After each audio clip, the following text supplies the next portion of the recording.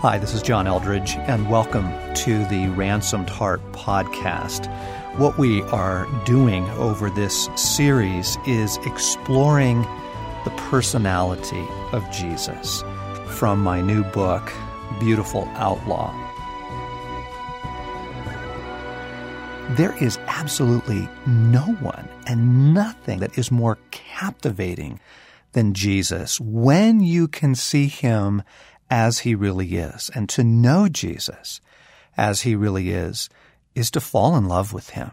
So what we're doing in this series, I am reading some excerpts from a new book called Beautiful Outlaw, discovering the playful, extravagant, disruptive personality of Jesus.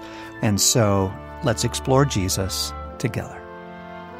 Most people go through their entire lives without anyone ever speaking honest, loving, direct words to the most damaging issues in their lives. Pause for a moment and count the times this has been done for you. Better, pause and count the times you have offered this to someone you love. We chit-chat. We spend our days at the level of conversation as substantive as smoke. We dance around one another like birds in a mating ritual, bobbing, ducking, puffing out our chests, flapping our wings, circling one another, now advancing, now retreating. If we filmed a week of it in time-lapse photography, it would make the Discovery Channel. Let's be honest. Why aren't we more honest with each other? Because it will cost us. Socrates didn't exactly get a warm reception for telling the truth. John the Baptist got his head handed to him on a platter for telling it like it is. Kill the messenger. We don't want to pay that bill. If we speak as honestly as Jesus does, if we even venture into the hallowed sanctuary of someone else's precious sin, it is going to make the relationship messy, to say the least. Why won't you tell your mother-in-law that she is a fearful, controlling woman? Why won't you tell your pastor that his children hate him, hate his sanctified hypocrisy? Why won't you tell your best friend that most of the time they are selfish and self-centered and that you carry all the burden of maintaining the relationship? We're cowards. That's why. As I push a little more deeply into my own motives, I realize I just don't care enough. I know what it's like to be with so-and-so. I see their effect on others, but I pretend I don't see. I turn a blind eye. I probably make a dozen choices a day not to see what I do see. We all do. And why is that, really? Because to risk speaking as Jesus does takes time. Because then I'm involved. Because who knows what their reaction will be? Because. What I'm saying is, I don't really care enough to risk the tension, backlash, penalties, or rejection. Of course, then it all stays bottled up inside me, fermenting like champagne. So when the cork does pop, I speak out of irritation, exasperation, or anger. The tone of which is essentially, pull yourself together, stop making my life so hard. Oh, sure, some people speak honest words, but their motives are usually despicable.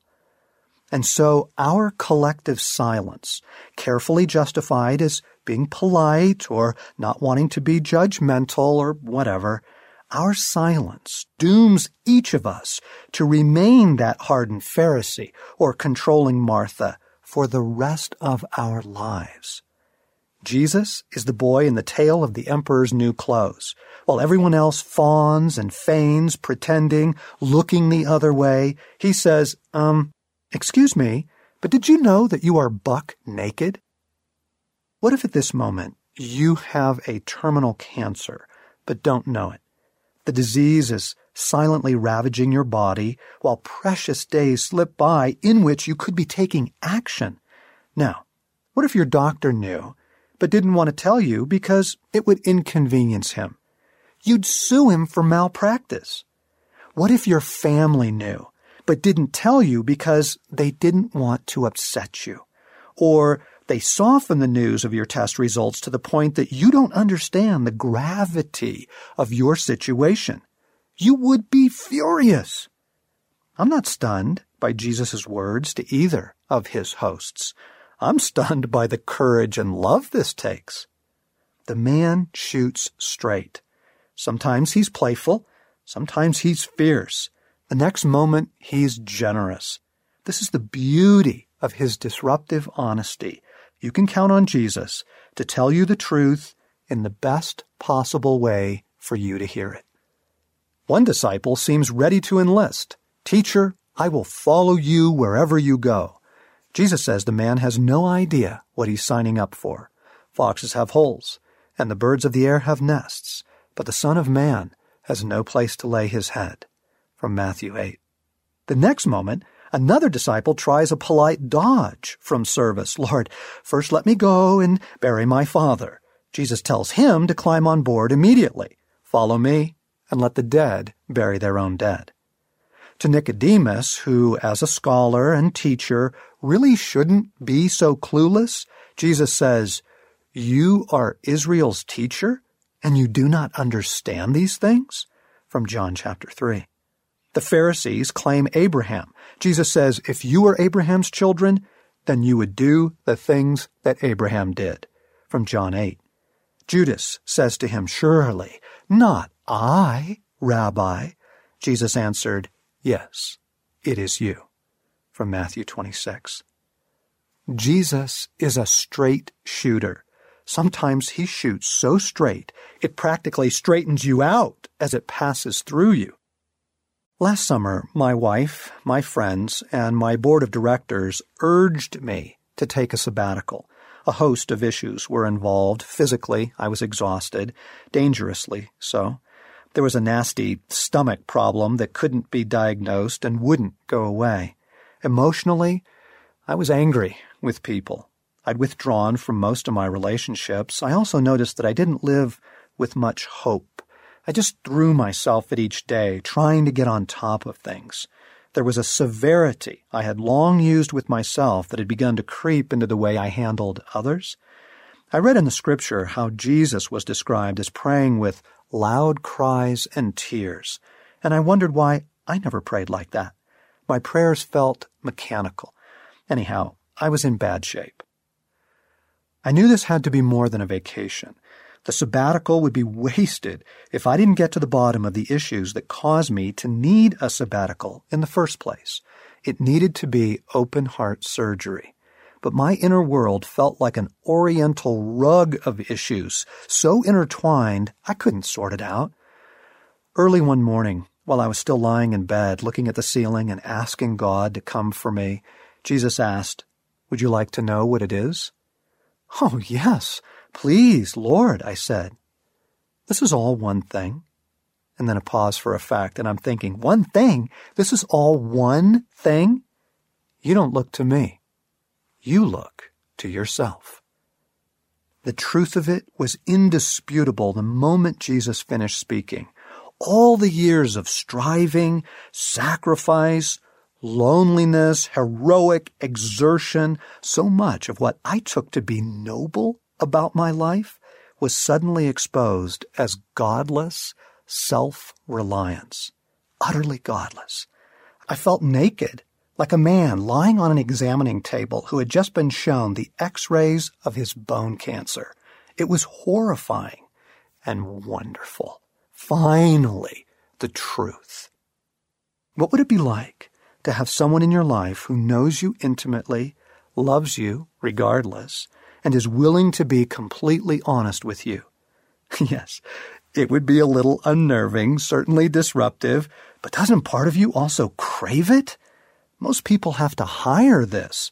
They pay a therapist to be honest with them because neither their friends nor family have the capacity or the willingness to do it well. No matter, get this however you can.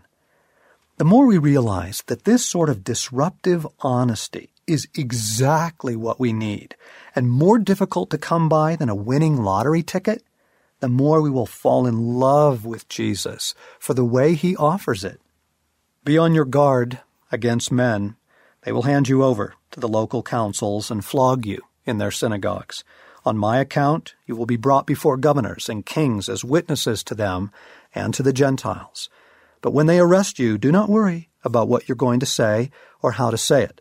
At that time you will be given what to say, for it will not be you speaking, but the Spirit of your Father speaking through you. Brother will betray brother to death, and a father his child. Children will rebel against their parents and have them put to death. All men will hate you because of me, but he who stands firm to the end will be saved. From Matthew 10. Well, this is quite a motivational speech. My goodness, Jesus is sending his boys out for their first solo flight. This is Eisenhower sending the troops off for D-Day, but they get no Henry V at Agincourt inspiration here, no Band of Brothers, no Churchill's finest hour. But maybe this is just what they need to hear. Consider the alternative. What if Jesus told them everything's going to be fine? Just love, and everyone will love you. And then when reality hit the fan and they found themselves bitterly hated and persecuted, they would feel betrayed. One of the things I most respect about Jesus is his inability to speak nonsense. There is none of that vague Eastern mysticism such as you find in Menke. A person of great love has no enemies in the world. Jesus Christ proves that a ridiculous statement. Or the nihilistic practice doing nothing and all will be well of Lao Tzu. There are no Ben Franklin colloquialisms like a penny saved is a penny earned. Think of it. What if Jesus was primarily known for saying something like, remember to stop and smell the roses? Proof that you have encountered a distinct personality in Jesus is his ability in one tender moment to say the kindest thing and the most startling words the next. What do you make of someone who can lovingly whisper, then neither do I condemn you, and then shout, snakes, reptiles, sons of hell? Now keep in mind, there is a world of difference between being offensive and saying something that offends. It is a matter of location. Where, in fact, does the offense lie?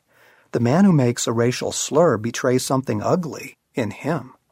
The friend who says you've had too much to drink spares you something ugly in you. A foghorn is offensive at a dinner party. It is the sweetest sound in the world for a ship lost in a storm. Jesus' words are not offensive. It is something in us that is offended. We love it when he goes gunning for the Pharisees. Hypocrites, you travel over land and sea to win a single convert, and when he becomes one, you make him twice as much a son of hell as you are. From Matthew 23:15. Holy cow! Did you know Jesus used expressions like son of hell? That'd get you kicked out of most churches. But if it weren't for his brutal honesty, we would still be laboring under the weight of all that crushing, religious nonsense. If Jesus didn't shoot straight with them, we would be disappointed. It would be hard to respect him. It's when he turns his sights on us that we begin to squirm, and well we should. Enter through the narrow gate, for wide is the gate, and broad is the road that leads to destruction, and many enter through it. But small is the gate, and narrow the road that leads to life, and only a few find it. Matthew 7. Not everyone who says to me, Lord, will enter the kingdom of heaven, but only he who does the will of my Father who is in heaven. Many will say to me on that day, Lord, Lord, did we not prophesy in your name, and in your name drive out demons, and perform many miracles? And then I will tell them plainly, I never knew you. Away from me, you evildoers. Also, Matthew 7. I am the way, and the truth, and the life. No one comes to the Father except through me. From John 14. This is, without question, the great offense of Jesus Christ, his exclusivity. To make sure we understand this, what he is saying is that he alone is the means to heaven. No one comes to the one true God except through him. Offensive as the claim may be, we still have to deal with it. Either it is arrogant or it is true. No other leader of the world's religions makes such an audacious claim. It is a line in the sand that has caused many Christians embarrassment, particularly those trying to win acceptance in our all roads lead to Rome postmodern world. F. Bruce wrote a helpful book years ago entitled The Hard Sayings of Jesus, in which he tackled many of the cannon shots fired off by Christ, plucking out your eye, pearls before swine. But I'm sorry to report that he did not address these claims, which are clearly the hardest of all. Now, yes, I understand that many men have used these statements in a spirit quite apart from the spirit of Jesus Christ. Yes, many times it seems as though those who preach on hellfire wish that you would go there. But that fact has no bearing whatsoever on the actual existence of hellfires. If they do exist, it would be a demented evil not to warn you, way beyond malpractice. The religious spirit has used the question of hell to distort left and right, so it would be good to pause and clarify what the heart of God is on these matters. The Lord is not slow in keeping his promise, as some understand slowness. He is patient with you, not wanting anyone to perish, but everyone to come to repentance. 2 Peter 3:9. Not wanting anyone to perish. God doesn't want to lose a single human soul. In fact, those hellfires weren't even created for man. They were created for the devil and his demons. Matthew 25, verse 41. Jesus isn't secretly hoping that you'll go there. Listen to his lament over his own stubborn people. "O Jerusalem, Jerusalem, you who kill the prophets and stone those sent to you, how often I have longed to gather your children together as a hen gathers her chicks under her wings. But you were not willing." Luke 13:34. Jesus' heart of love is not diminished by the fact that some people will actually choose hell over surrendering to God. He weeps over it. He warns, urges, pleads, performs miracles. As they nail him to the timbers, he says, "Father, forgive them, for they do not know what they are doing." Because if they don't find forgiveness, it's going to be a mighty black day of reckoning. Jesus prays for them, prays they will find mercy. Most attempts to convince the world that Jesus was a really great guy, not mean and dogmatic like you-know-who, usually meaning Republicans and the religious right, carry their task all the way to the point of hiding or eliminating the exclusivity of Jesus. Yes, well, but he didn't mean all that. These are doctrines added later by the church. Practically the opposite is true. Jesus said it very clearly. It is the church who has often tried to explain it away. Thomas Jefferson couldn't bring himself to believe the miracles of Jesus. He felt they were an embarrassment to his otherwise profound ethical teaching. So he took a pair of kitchen scissors and cut those passages out of his personal Bible. Many folks do the same when it comes to Jesus' exclusive claims. But Jesus made those claims, every one of them, just as surely as he did those miracles. The church has held it to be a matter of orthodoxy since its creation at Pentecost. I don't know that we fully appreciate what a gift it is to have someone so immovable. We take our relativism casually, where and when we find it convenient. Cream and sugar? Sexual preference? Universalism? But what if everything was relative, including reality itself? Remember your last nightmare. Remember what a relief it was to wake and find you had been dreaming? To come out of a night terror is one of the most profound reliefs common to mankind. Sitting bolt upright with a gasp or a scream, you discover that you are safe in your own bed. Your whole body relaxes.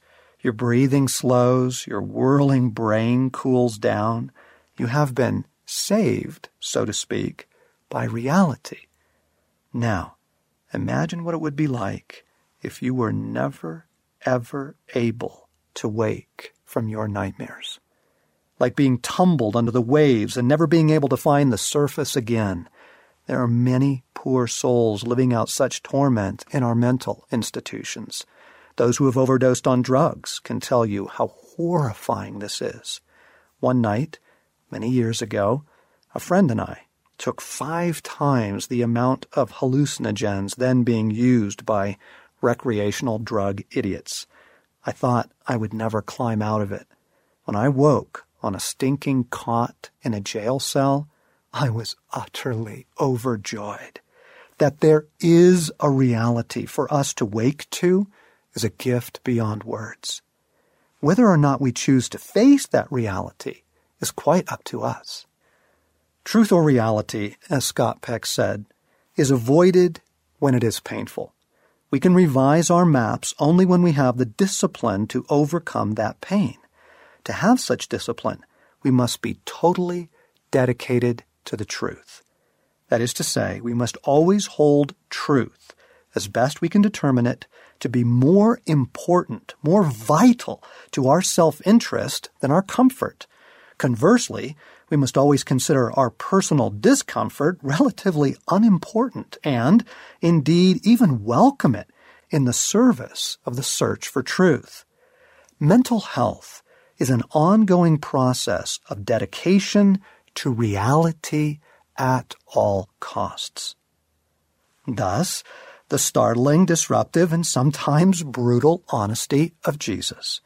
The world is stone drunk and raging at Jesus because he's trying to keep us from taking the car. Who is being unreasonable? The spirit of our day is a soft acceptance of everything, except deep conviction in anything. This is where Jesus will suddenly confront the world as a great rock confronts the river flowing ever downhill. He is immovable.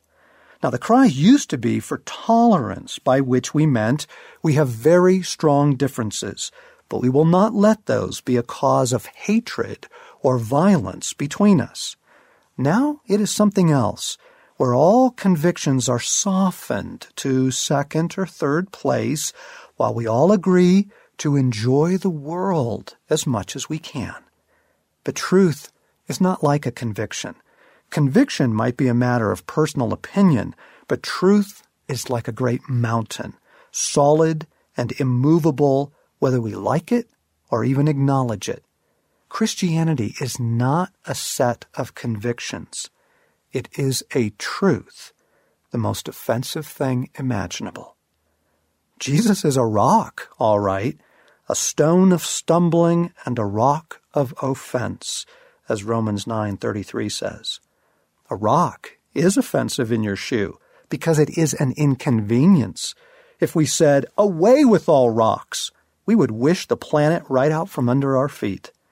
But a rock is also the only refuge from the raging seas. The shipwrecked soul doesn't curse the rock because it is immovable. He clings to it, weeping for gratitude. Remember, when Jesus tells us the truth, he doesn't say, "You are on your own now. Deal with it." He offers us a way out. As John said, "For the law was given through Moses. Grace and truth came through Jesus Christ." John 1:17. Truth and grace. Anytime, every time Jesus pulls the rug out from under us, he extends his hand to lift us to a place of refuge. Sometimes, those he reaches his hand to are so far out of the mainstream, it is scandalizing. I hope that you have been enjoying these excerpts from beautiful Outlaw, my new book about Jesus, as much as I've been enjoying reading them to you. And we've got more exciting news. We are offering a live Beautiful Outlaw event, broadcast free, online over the internet, Monday evening, November 14th. This is a fantastic way for your church or your home group or just a group of friends to get together and share this message. It's a free simulcast, which we're calling the Outlaw Cast. It's available online. For more information about that, come to beautifuloutlaw.net.